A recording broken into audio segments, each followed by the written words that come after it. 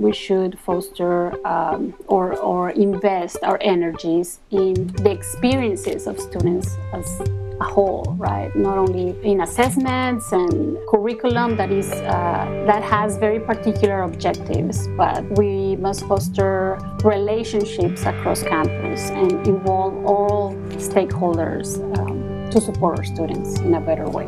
You're listening to Speaking of Language, a podcast recorded at the Language Resource Center at Cornell University.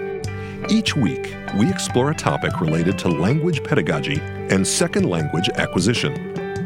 This week on Speaking of Language, Claudia Holguín Mendoza discusses opportunities to reimagine language teaching with critical literacy and student support at the forefront. Welcome to a new episode of Speaking of Language. I'm Angelica Kramer, the director of the Language Resource Center at Cornell University. And I'm Sam Lupowitz, the LRC's media manager. We are excited to speak with Dr. Claudia Holguín Mendoza today. Claudia gave a keynote as part of this year's Consortium for Language Teaching and Learning workshop on language pedagogy. Her talk discussed anti-racist critical literacy and methodologies of the oppressed for language education, and we will extend our conversation about these practices on our podcast. Welcome to Speaking of Language, Claudia. Thank you, Angelica and Sam. I'm thrilled to be here. Well, we're thrilled to have you, and we would like to start our conversation, as we always do on our podcast, with your background and path with languages and language learning. What does that look like for you? Yeah, thank you. Well, I'm a trained sociolinguist. I did all my training, undergraduate, master's, and PhD in sociolinguistics. But my research also centers in topics in linguistic anthropology and critical language education. More specifically, my sociolinguistic work deals with intersections of identity constructions and language in the U.S.-Mexico border. And on critical language education, I focus on creating and developing critical literacy for Spanish heritage language speakers in the U.S. Mm-hmm. Nice. So in your talk, you discussed anti-racist critical literacy. Can you please define that for our listeners? What does this look like in the classroom, and what can or should educators do to ensure that students are successful in this area? Thank you. I think that anti-racist critical literacy involves critical self-reflexivity, first of all. Mm-hmm. It requires that educators and students engage in a path and a journey of first knowing ourselves, knowing our biases, our ideologies, and understanding that we live in a world that has naturalized whiteness as a system. And in this system, some people benefits more than others. And this is a tough journey. It's not easy, but it's something that we need to do. And this, in the classroom, I would say that it looks like having a lot of activities, a lot of moments to reflect on this system of naturalized whiteness, and engaging in discussions that sometimes are difficult, but that at the end is very rewarding. And it is rooted also in promoting students' own experiences and promoting their agency. So at the end, in language education, we should foster an environment where students decide how to speak at the end of the day, and not being patronizing anymore, telling them what to do, how to behave, how to speak, but providing them with the knowledge so they can decide in how to speak and with which styles in different social contexts. Great. In your talk, you outlined 4 instruction and assessment elements for critical sociocultural linguistics literacy and how those can be mapped onto the actful can-do statements. Can you please recap these elements for us and how they translate into the can-dos? Yeah, thank you. I've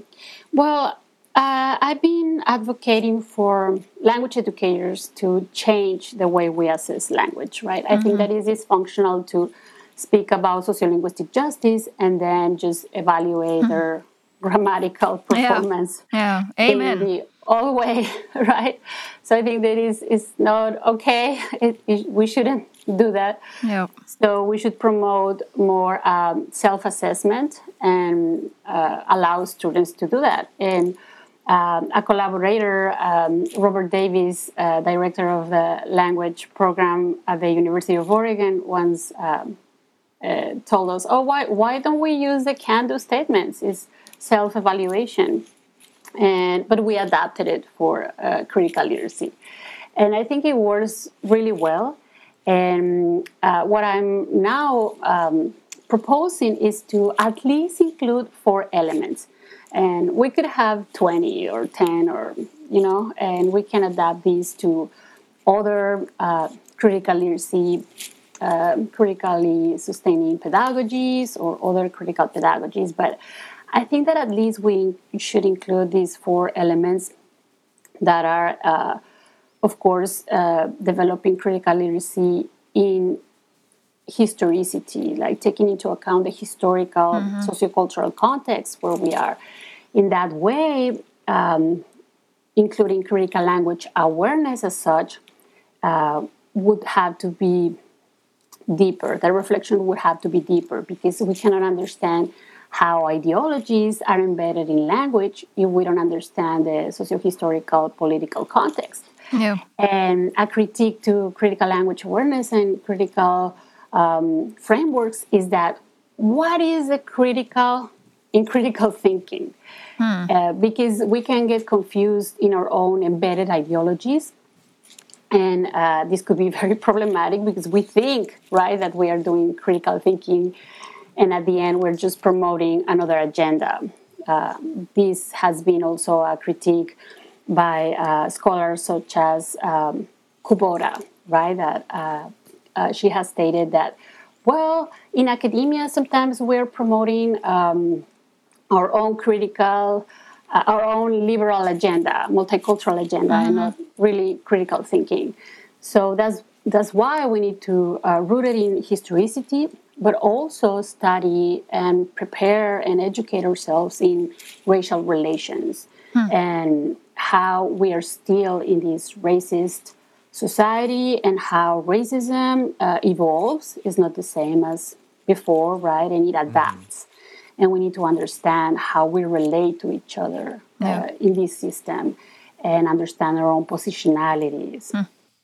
And also the 4th element is that we should not think about human communication anymore as a static system that we can study in a standardized way, right? But more as a tool for human communication and the establishment of power relations.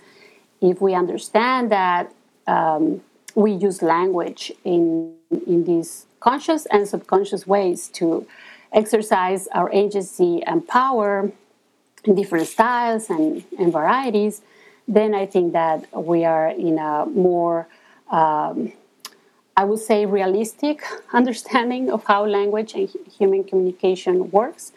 And it is more useful at the end of the day, right, to understand how we use language in our daily basis. Claudia, in your talk, you also discussed the concept of language curricularization, so the process of treating language education as if it were another academic subject. What impact has this had on language teaching in the U.S. educational system in general, and also for Spanish and students of Latin heritage in particular? Yeah, thank you. That is a very important question for language education, I think. Scholars such as Guadalupe Valdez, one of the main founders of the Spanish heritage language field, as well as other colleagues, scholars, such as Robert Train, for instance, have observed that, we have failed in language education, particularly for Latinx students, because we have treated language as an static variety that we can measure and control and use as such, but we have forgotten that it is a tool for human communication, as I was mentioning. So in this way, we have failed students because we have not recognized their own experiences of language and sociocultural historical marginalization. In a previous episode this season, we spoke with students in Cornell's Spanish for Heritage Speakers courses. They mentioned how the course helped increase their confidence in speaking Spanish and helped diminish the shame they felt for not being fluent.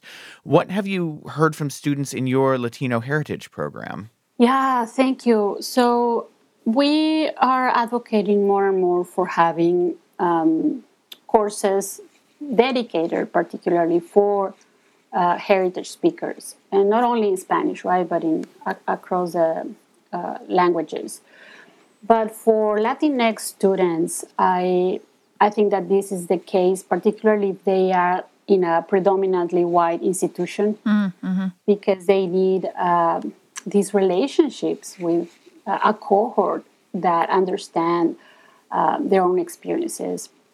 Not only from educators, they need this support, right, but from peers that are going through similar experiences. So I think that this is crucial. And at the University of Oregon, where I was the founder director from 2011 to 2018, in all that time, I heard that the Heritage Program was really supporting their identity formations, their experiences. And if I may, I have a quotation from a student who was in a course in the University of Oregon in 2017. And she says, "It helped me to come to a more secure place with my Chicana identity. The course makes me feel seen and understood in a way I did not know a college course should ever do." And I close the quotation. So I think that if a student says that, that's the best evaluation of a program, such as that one. And currently, Dr. Sergio Loza is directing that program, and he's doing a fantastic job. Wonderful. And at the University of California, Riverside, where I am now, is different because it's a Hispanic service institution, and we are almost serving half of the students who are Latinx in that university. So it is interesting that even though we are a Hispanic service institution and we have almost half of the students being Latinx, we don't have a stronger presence of Spanish in general terms, or other indigenous languages from Latinx communities. So I think that we still have a lot of work to do, but I think that we should take Spanish out of the Spanish or Hispanic Studies department and make it part of other curricula. And that way support students. And I think that not only having programs or having, as Gina Garcia mentions, an expert on Hispanic service institutions, she mentions that we should also pay attention to non-academic outcomes, not only to academic outcomes. So in this way, we should foster or invest our energies in the experiences of students as a whole, right? Not only in assessments and curriculum that is that has very particular objectives, but we must foster relationships across campus and involve all stakeholders to support our students in a better way. So I think, Claudia, you just mentioned the importance of taking language out of the silo of language education, right? And one area where we have seen a lot of success here at Cornell and also across the nation is precisely in language across the curriculum. I think giving the students more opportunities to apply the language proficiency that they bring with them in their specific disciplinary fields. In some of the Spanish sections in our language across the curriculum courses here, we do get many heritage speakers of Spanish, and they always really appreciate the opportunity to go beyond the, more day-to-day language that they might use at home with family and friends, and really seeing how the language that they bring every day can be important within their academic discipline. So I definitely agree with you that this is an important step that we need to think about as language educators. You mentioned open educational resources in your talk as well. And one thing that stood out to me was your comment that, quote, social justice isn't charging students $200 for a textbook, end quote. Can you please expand on that notion? Yeah, thank you for your question. I think that this has been one of the main subjects that I've been working on for the last decade, to create open educational resources for students, because, that is another point of that is in crisis, right, in education, that students can't afford all the materials, that textbooks are so expensive. So how can we be teaching or including topics of social justice in our courses while we're asking students to buy these expensive materials? Also, these materials, as we know, many of them are very stereotypical still. They are not very inclusive. They include many depictions and representations of regions in the world that are very stereotypical, that do not foster other ways of living or perceiving reality, right? So this is changing, but it's very slowly. And if we are already creating our own materials, our own recreating the curriculum as we go, why don't invest in doing it a little more systematic, so we can share with our students and with other educators? If we talk about, again, sociolinguistic justice, social justice, a lot of teachers in K-12 are struggling. They really want to do the right thing. They really want to educate themselves and go to workshops and create more materials, but many of them are so busy, they don't have the time. So if we share with them some of these and work with students or with other K-12 educators to adapt them, because what I've learned in the way is that, of course, we need to create materials with more scaffolding for K-12 courses. So why not doing it, right? And this is part of my work too, and what I'm doing currently, working with graduate students in the College of Ed, in trying to adapt what we have created for higher education for K-12. And of course, I'm learning a lot. I never cease to learn, or I'm always amazed of how many things I still don't know about creating these materials, and just creating a lesson that I can call that is based on critical pedagogies, right? That's so many elements that have to be there. And it is a journey in itself. And that's why I think that not everybody should, go through all this work. And that's why we have open education. And we should take advantage of the many resources that many states or many organizations fostering open education are giving right now. I've seen grants and scholarships being given to people who want to adapt materials. So I encourage educators to look for them and do that as well. Claudia, you ended your keynote with a call to reframe language education. and I'm quoting you now, so it fully serves students, particularly those who have been minoritized, end quote. Where can language educators start this in their practice tomorrow? Yeah, I think that is the the easiest and at the same time the most difficult part. Mm-hmm. Because it's hard to start, but once you start, then the journey opens for you. And I think that the first step is just to recognize that our experiences are just one way of seeing that permeate a way of seeing reality, and that we need to educate ourselves about the experiences of others, the pain of others, and but in order to do that, we also need to understand our own pain and our own journey and our positionalities. And if we don't do that work, we end up sometimes being, quote unquote, the savior, right? And some people say this, the white savior, but I would say any type of quote unquote savior that is not really helping, because we want to help, but we don't know, and sometimes we end up hurting more others than really supporting them.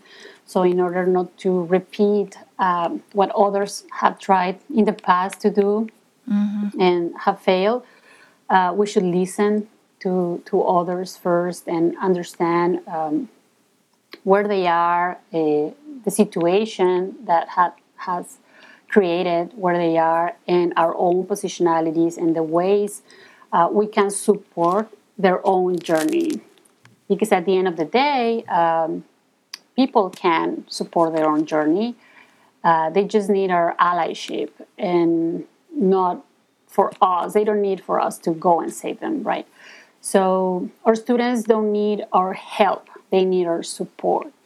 But we're not going to find how to support or better support them or be the best ally if we don't understand where they are coming from and where we are. So it's a complicated journey, but once we start, it opens for us, and then we know how to navigate it. Yeah. And I think there are so many people that have been doing that before us, and we just need to learn and from them, and don't never think that we're the only ones, or or that we are this is so difficult. No, so there are so many people that can support our own journey, right, as educators. Yeah, for sure. Well, and we thank you for all the important work that you are doing and all the suggestions and ideas you are giving the community here to make sure that we become more inclusive and more mindful. So, Claudia, where can our listeners find out more about your work? Yeah, thank you. Thank you for having me. It has been great speaking with you today. And you can find more about my work in my webpage of the Lat Creek Sociocultural Linguistic Lab that I can share with you, and you can show the link to our listeners. Wonderful. And in there is a project entitled Crisol. And in that project, we're sharing all the materials. And some of these materials have been sponsored by, actually, grants. And have been published by the Coral Institute, the Center for Open Educational Resources in Language Learning at the University of Texas at Austin, which is a great place to look for scholarships, grants, and resources. You don't have to be in Texas, of course. And the workshops are very affordable, and you can take them during the summer or online. And my materials are linked in that lab page, but I will also share with you the main page as well. Before we sign off, we'd like to ask you to share a word in a language that you speak, love, are learning, want to learn, that makes you laugh. Please share that word with us. Well, I think that I don't know many languages very well, but I can share with you a style. And in Spanish, as in any other language, we have these games, right? Like in English, we have Big Latin or other word games and language games. And in Spanish, we have these speaking with F or speaking with other consonants that you add to sentences. So one way of speaking that I learned when I was growing up that always made me laugh is speaking with G and D. So you sound something like ogodo, lagada, kogodo, mogodo, ekistagadas. So it just sounds so like a language from Star Wars or something, right? So it just makes me laugh. And I love to learn ways in which people do that in other languages as well. Nice. So I just said, hola, ¿cómo estás? in GD and GD. Oh, that is funny. I like that. Yeah. That does make you giggle. Yeah. Well, thank you so much for speaking of language with us today, Claudia. Thank you. Next week, we have our annual Thanksgiving special in store for you. Be sure to tune in and reflect on all the things to be grateful for. Until then, Auf Wiederhören! The Language Resource Center is located on the ground floor of Stimson Hall on Cornell's main campus in Ithaca, New York. Check us out on the web at lrc.cornell.edu. or follow Cornell LRC on Facebook, Twitter, and Instagram. Speaking of Language is produced by Angelica Kramer and Sam Lupowitz. Recorded by Sam Lupowitz. Original music by Sam Lupowitz, Dan Gable, and Joe Gibson. Thanks also to the College of Arts and Sciences at Cornell University. As a reminder, the ideas and opinions expressed on this podcast do not reflect those of the College of Arts and Sciences or any other official entity of Cornell University. We thank our listeners, and do stay tuned for our next episode.